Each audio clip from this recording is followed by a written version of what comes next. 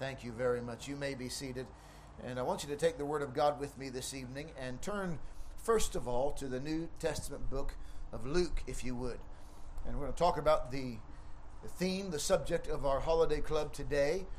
We were looking at the life of the Apostle Paul, and today the emphasis was made on the word conversion.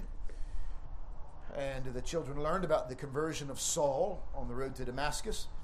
And I want to speak tonight about this thought about how every one of us need converting.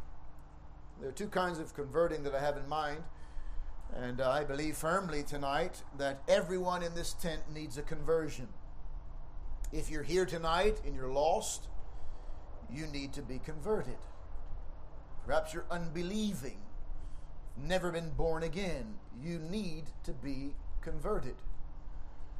But you might also be saved and still in need of a conversion. Now, before you pick up stones to stone me like they did Stephen, I'm not saying that you need to be born again and again and again. But what I am saying is that there needs to be a constant changing and conversion. We're going to look at that tonight. First, if you're lost, let me briefly talk to you. If you're here and maybe you know that you are not what you should be, you're not ready to meet God, you are not right with God, but the scriptures are very clear. Jesus himself tells us in Matthew 18, "Truly, verily I say unto you, except ye be converted," there's the word, "and become as little children, ye shall not enter into the kingdom of heaven."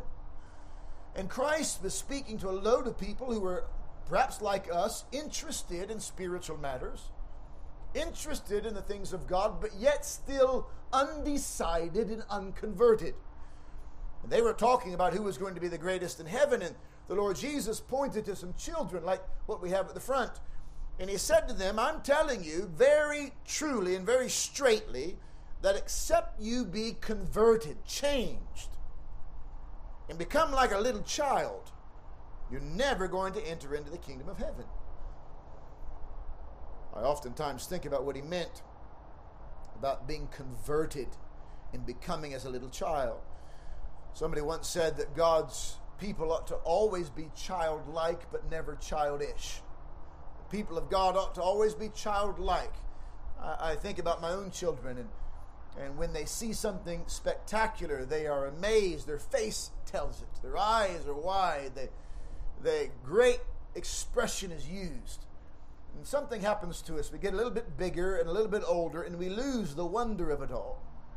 We're no longer amazed at God's creation. We're no longer surprised by the goodness of God, and we lose those things. We ought to be like little children in that way. Children are very trusting, aren't they? You have to teach a child that they cannot trust everybody, because they instinctively are very trusting. And we must become like little children in trusting God, not one another. Most of us have been burnt a time or two, and we know that you can't really trust too many people. But we must become like little children when it comes to trusting God, when it comes to living a life of faith. I believe children often find it easier to believe than adults do, don't they? They believe just about whatever you tell them. They have lots of faith. And we sometimes laugh about it or scoff about it, but we should be like children when it comes to having faith in God, when it comes to having faith in His Word. Children will believe just about anything you tell them. We should be that way when it comes to the pages of this book. We believe it is God's Word. We should become like little children. We must be converted and think that way. Children are also very dependent, aren't they? They need their father and their mother. They sometimes think that they don't, but they do. They need an authority. They need a father and a mother. And so we must become dependent upon God. We need Him. And tonight, if you are not yet saved, you need to be converted. The apostle was preaching in Acts chapter 3, verse number 19. Peter says, "Repent ye therefore and be converted, that your sins may be blotted out." It's amazing. Somebody pointed out to me recently that nowhere in the scripture does it say that you need to go and do conversion, but be converted. We're told to repent, but we're not told to do something to be converted, but be converted, because conversion is the power of God. And you cannot be converted unless you go to God himself. You can't go to church and then make yourself converted. You can't put your money in the collection bag and expect yourself to be changed. You can't change the way you dress and the way you talk and the kind of book you carry under your arm. That doesn't make you any different. God converts a soul. We're told to be converted. Repent ye therefore, turn from your sins, and be converted, that your sins may be blotted out. You and I need to be converted. The psalmist says in Psalm 19, verse 7, the law of the Lord is perfect, converting the soul, changing the soul. Some of you know that your heart and your inner man is very ugly. Maybe on the outside you've learned to dress yourself up and look good, but on the inside something isn't right. You need to be converted. You need to be changed. And tonight, if you're here and you're lost, the way of conversion is found through Jesus Christ alone. He is the converter. We had an illustration in the Holiday Club today, and little Paul took some euros and he went to a little shop over on this side of the tent and he tried to buy something, and the man said, sorry, you cannot use euros here. You need pounds. You need to go and convert that money or you can't use it. So he went over here to the money exchange, found a converter, someone who would exchange his money, handed in the euros and got pounds in exchange, and then he could go and purchase what he wanted. Your soul, my soul, is like that. Right now, the currency of your soul is useless in this world, useless to God. And if you wish to be of any use to God and to humanity, you must be converted. But you've got to go to an exchanger, a mediator, someone who can take that which is useless and change it into something that is useful. Jesus is that mediator. He's the only one that can convert your soul. And if you go to anywhere else, you'll never get it converted. But it's not just the unbeliever tonight who needs converting. So does the believer. And that's what I want to look at this evening. Luke chapter 22. I hope you've found your place there. In Luke chapter 22, we find this brief little record. This will be our launching pad for the rest of the sermon, and then we'll refer to it from time to time throughout the rest of our time. But in Luke 22, the Lord Jesus is speaking with his disciples at the Last Supper, as we refer to it, the Passover. And while he's there, he's speaking about the things that are to come. And there's all sorts of confusion involved in the conversation. And the Lord turns to Simon, to Peter, and he says unto him in verse 31, Simon, Simon, behold, Satan hath desired to have you, that he may sift you as wheat. But I have prayed for thee, that thy faith fail not. And when thou art converted, strengthen thy brethren. Now we know that Christ is not speaking to an unbeliever. He's speaking to Peter, the first of the 12, the protos, first in ranking amongst the 12. And if this man who walked with Christ and believed on the Lord Jesus, if he needed a further conversion, so do you and I. So do you and I. He needed more change. Can I ask you tonight, would you look this way? Do you? Do you know that you need a further changing? There are some times in the scriptures that the word conversion can be translated to start back again, to return to the start, to the beginning. I can remember what Jesus said to that church who had lost their first love, left their first love. Return and do the first things. You remember? We all are in need of conversion. Let's begin with that. Why does the believer need to be converted? I suppose another way of saying it is that the believer needs to be sanctified, further changed. I think we would all agree that the moment of salvation is not it. That's the beginning. I think we would all agree that when a person passes from death unto life, spiritually speaking, when a person is born again, I think we would agree that it's not game over. In fact, this game just started. And sometimes, if we're not careful, we act like that's the end of it all. Let's just get somebody across that line. Let's just get them to repent of their sins and believe. And that's what we're pushing for. And we think as if that's it. But we've only just begun. You've heard me say it before. Sometimes people talk like this. Oh, I repented of my sins 10 years ago, 20 years ago. No. You started repenting of your sins 10 or 20 years ago. If you're not still repenting today, something's wrong. If you call yourself a child of God and you're not still turning from your sins today, if you're not still changing your mind today, then something's wrong. Some say, well, I believed on Christ 20 years ago. No, I started believing 20 years ago. It's a continuous work, and we shall be continuously worked on until the Savior returns.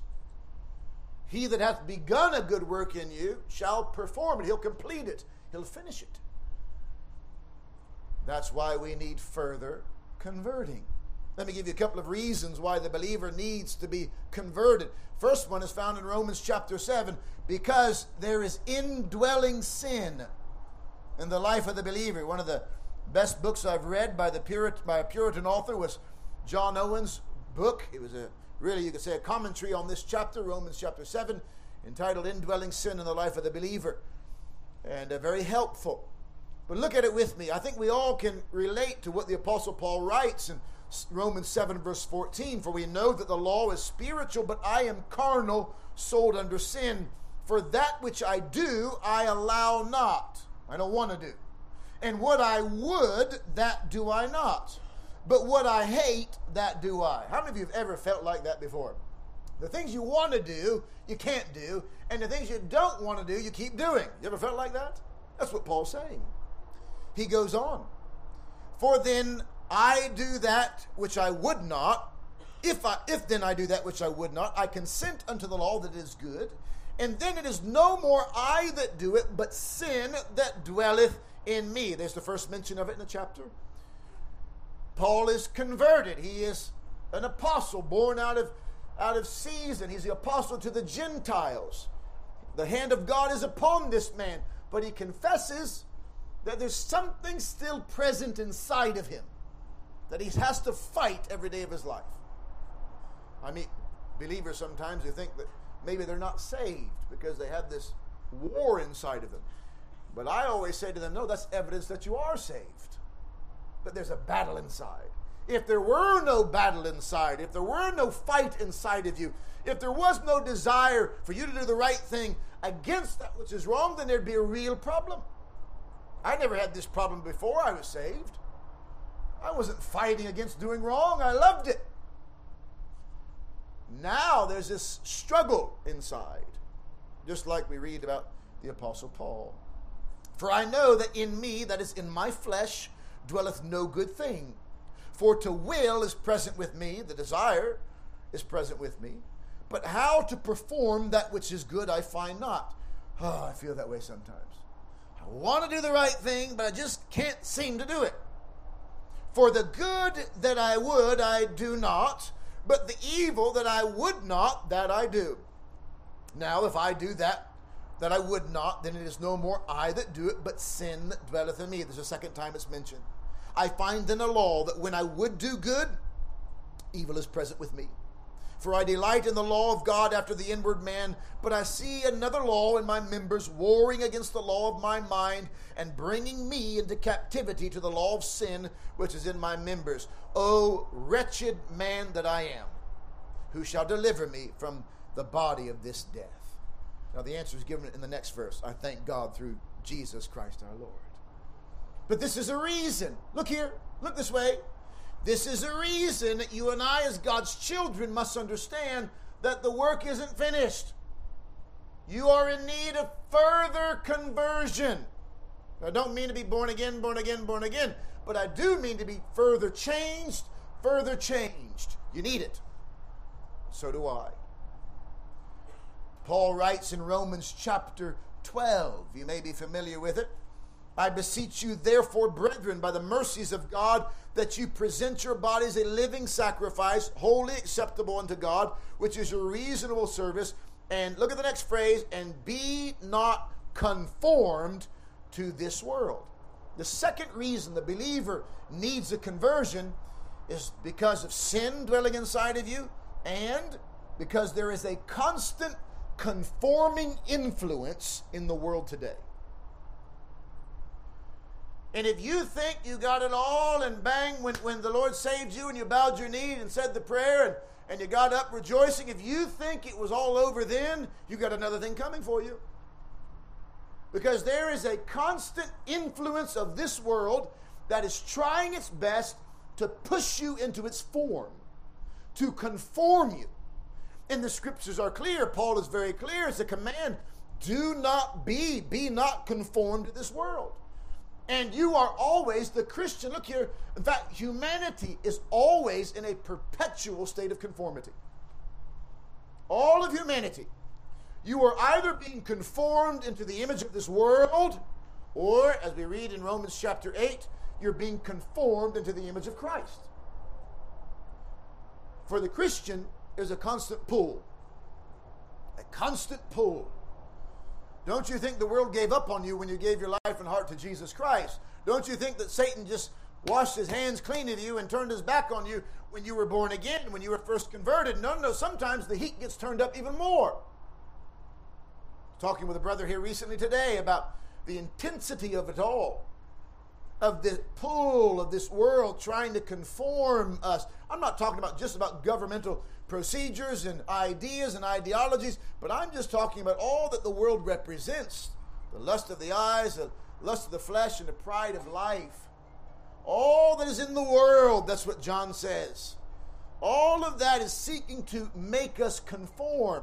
And your mind starts thinking and your heart starts feeling, this is okay and that's all right. Always a pressure and a push to put us in that thinking of the world. You've got to be careful. We must be converted, conformed into the image of God's Son. What's it going to be tonight, the world or Christ? I wonder this evening, before we go any further, would you look this way? I wonder, tonight, are you allowing Christ to be conformed? Are you allowing yourself to be conformed in the image of Christ? Or are you allowing the world to conform you into its image? It's one or the other. There's nothing in between, I'm sorry. You're not going to ride on the fence. There is no fence. You're either being conformed into the image of this world or into the image of Christ. Okay, so then how does a believer find this conversion? Well, I believe there's a couple of ways that a believer is converted. We go back to Luke chapter 22. A couple of ways that a believer is converted, changed, further changed. And one way is where we began with looking at Peter. Jesus said, Simon, Simon, behold, Satan hath desired to have you, that he may sift you as wheat. I believe one of the ways that a believer is converted is through sifting. Sifting. Now, can I say tonight that Satan wants to destroy you? You've heard me say this before. I grew up in the country, in Ohio, and my mother used to buy flour by the bagful. A big brown bag of flour. And she had this little metal contraption that looked like a coffee cup, but it was aluminum, or aluminum if you're from America. And she'd dip that thing in there and scoop out a big cup full of flour, and she'd squeeze the handle, and there was a contraption at the bottom that would turn. There were holes, and every time she squeezed the handle, it would turn, and the flour would come out the bottom. And all the lumps and bits and all the bad things would stay in that cup. She was sifting the flour. And the Bible says Jesus looked at Peter in the face and he said, Satan wants to sift you like wheat. Here's what he's saying. Satan wants to take all the good out of your life and leave only the rubbish. Are you listening? As sure as you hear my voice tonight, Satan wants to sift you. But take courage, because Jesus says, I have prayed for thee. One of the most encouraging verses in the Bible. Although Satan wishes to sift us, and perhaps Satan has his sights on some people more than others, Nonetheless, I believe he wishes to sift all of God's people, to remove anything good out of the child of God's life. He wants to leave you with a bad reputation, a bad name, to bring shame to the glory of Christ. He wants to sift you. But Jesus stands beside us and says, I have prayed for thee. I have prayed for thee that thy faith fail not. And when thou art converted. I've underlined that in my Bible. When, not if, when thou art converted. When thou art changed, when you come through this, because you will come through this. You may feel like you've made a wreck of it all, and Peter most certainly felt that way. And in many people's eyes, we say he did. He failed. And sometimes the pathway to conversion is failing. No, I hate that. I hate it for myself. I hate it for you. But it's true. Sometimes the only way for a child of God to be further conformed and transformed is through failure. Peter was quite sure of himself. I'll never deny you. I'll never leave you. I'm a strong follower. Though all the world forsake you, I won't. I know people who talk like that all the time. Perhaps I've been guilty of it myself. But sometimes the only way of conversion for the child of God is through failure. The Lord Jesus, you remember that first meal they had after the resurrection? He met them at the Sea of Galilee and prepared for them a little breakfast, and Peter leapt out of the fishing boat and ran to shore when he saw the Savior, and the Lord Jesus then and there on the shore restored him, reinstated him. He was brought through and converted, restored. Nobody likes failure. Sometimes that's what is needed. I have prayed for thee. I want to remember those words. Robert Murray McShane, the great preacher of Dundee, Scotland, one time said this, if I could hear the Lord Jesus in the room next to me praying for me, I wouldn't fear 10,000 armies. He said, but the distance matters not. He is praying for me. We know that because in John chapter 17, the high priestly prayer of Christ, Jesus says, I pray for them. And not just them only, but other sheep I have who are not of this fold. He's praying for us that our faith fail not. By the way, if you're a child of God, your faith shall not fail. It shall never fail because he prays for us. And if Christ prays that our faith would never fail, then we can be sure that it won't. You may wobble, you may stumble, you may falter, but rest assured he's praying for us that thy faith fail not. And when thou art converted, strengthen the brethren. Sometimes it's through failure or difficulty, sifting. Sometimes it's through the valley of defeat that we find our conversion. But there's another way, I believe. Romans chapter 12. Turn there with me, please. As you're turning there, let me read for you what James says in chapter 5 and verse number 19. Brethren, if any of you do err from the truth, and one convert him, let him know that he which converteth the sinner from the error of his way shall save a soul from death, and shall hide a multitude of sins. James was speaking again about that same particular way of conversion. There's been a failure, but yet there can be a change, a returning, a beginning again. And I hope that we'll experience it ourselves. But in Romans chapter 12, we find perhaps another way, the better way for the believer to find conversion. Are you listening? It's far better for us to choose this next way than it is to go on in our stubbornness and fail. Most of us, I think, if we failed in some tragic way, would be very quick and ready to be converted. But it would be better for us to take the advice of the apostle, who tells us in Romans 12, I beseech you, therefore, brethren, by the mercies of God. Isn't it amazing that God is merciful? By the mercies of God, that ye present your bodies. Here's the pathway to conversion that is less painful than the one that Peter trod. present your bodies. Give yourselves a living sacrifice, holy, acceptable unto God, which is your reasonable service. Here's the other way. Presenting your bodies. Now watch. Be not conformed to this world, but be ye transformed. There's that word again. Transformed, changed, converted. Be ye transformed by the renewing of your mind, that ye may prove what is that good and acceptable and perfect will of God. Those two things go hand in hand. A presenting of your body and a renewing of your mind. Those two things go hand in hand. When you lay your body on the altar of sacrifice daily, your mind is renewed day by day through the Scriptures, through the Word of God. Then we are converted, conformed into the image of Christ. It's a whole lot better than going on in our stubborn way and having to fall and fail, making a mess of it all, and needing to be restored like Peter. May the Lord help us tonight. Tonight, if you're here and you're lost, you need to be saved. You need to be born again. You need to be converted. But maybe this evening you are saved. You are a child of God. And maybe you've messed up like Peter, so you've begun to ask yourself, am I even saved? But it might not be the fact that you're not saved. It might just mean that you need to be converted.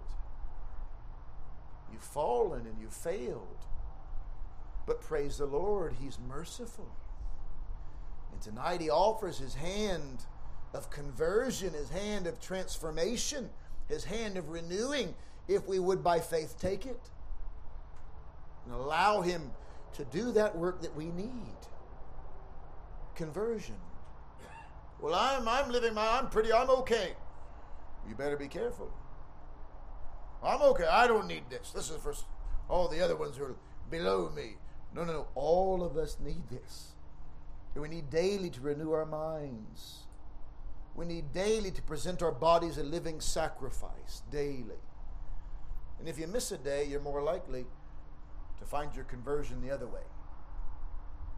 The more days we allow to go by before we renew our mind with the washing of the water of the Word, the more days we allow to go by before we find ourselves presenting our bodies a living sacrifice, meaning, God, this is my body, I give it to you, I'll only do with it as you want me to do. The more often we do that, the less likely we'll find ourselves needing to go through that fiery trial of failure.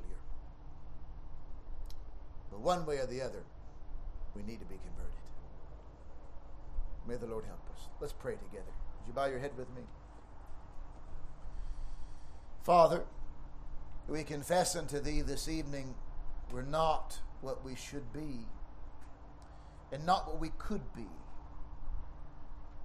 We ask that tonight Thy Spirit may use the mirror of Thy Word and reveal to us just where we are. Perhaps there's some tonight who are lost, dead in their sins. They know that they're not right with Thee. God in mercy, save them. May they hear the words of Peter, encouraging them, prompting them, urging them to repent and be converted. May they by faith tonight turn from their sins unto the Savior. I pray for those who are struggling with failure, struggling with defeat. We pray, Lord, in mercy, that in mercy tonight we might be converted. Oh, Father, please have mercy. Help those to hear Thy voice beckoning them to return home to Thee. Help them, Father, to hear the encouragement and the command to be transformed by the renewing of their mind. Help us daily, Lord, day by day to walk with Thee, day by day to offer our lives, our bodies, a living sacrifice. Help us to walk carefully, circumspectly. Forgive us for the days that we have failed in this, Lord. We praise Thee that we have been given another chance, another opportunity, and we ask, Lord, for mercy and pray for strength, that we might have a singleness of mind and singleness of eye to serve Thee and follow Thee. Work amongst us, we pray. For we ask it in Jesus Christ's name and for His sake. Amen.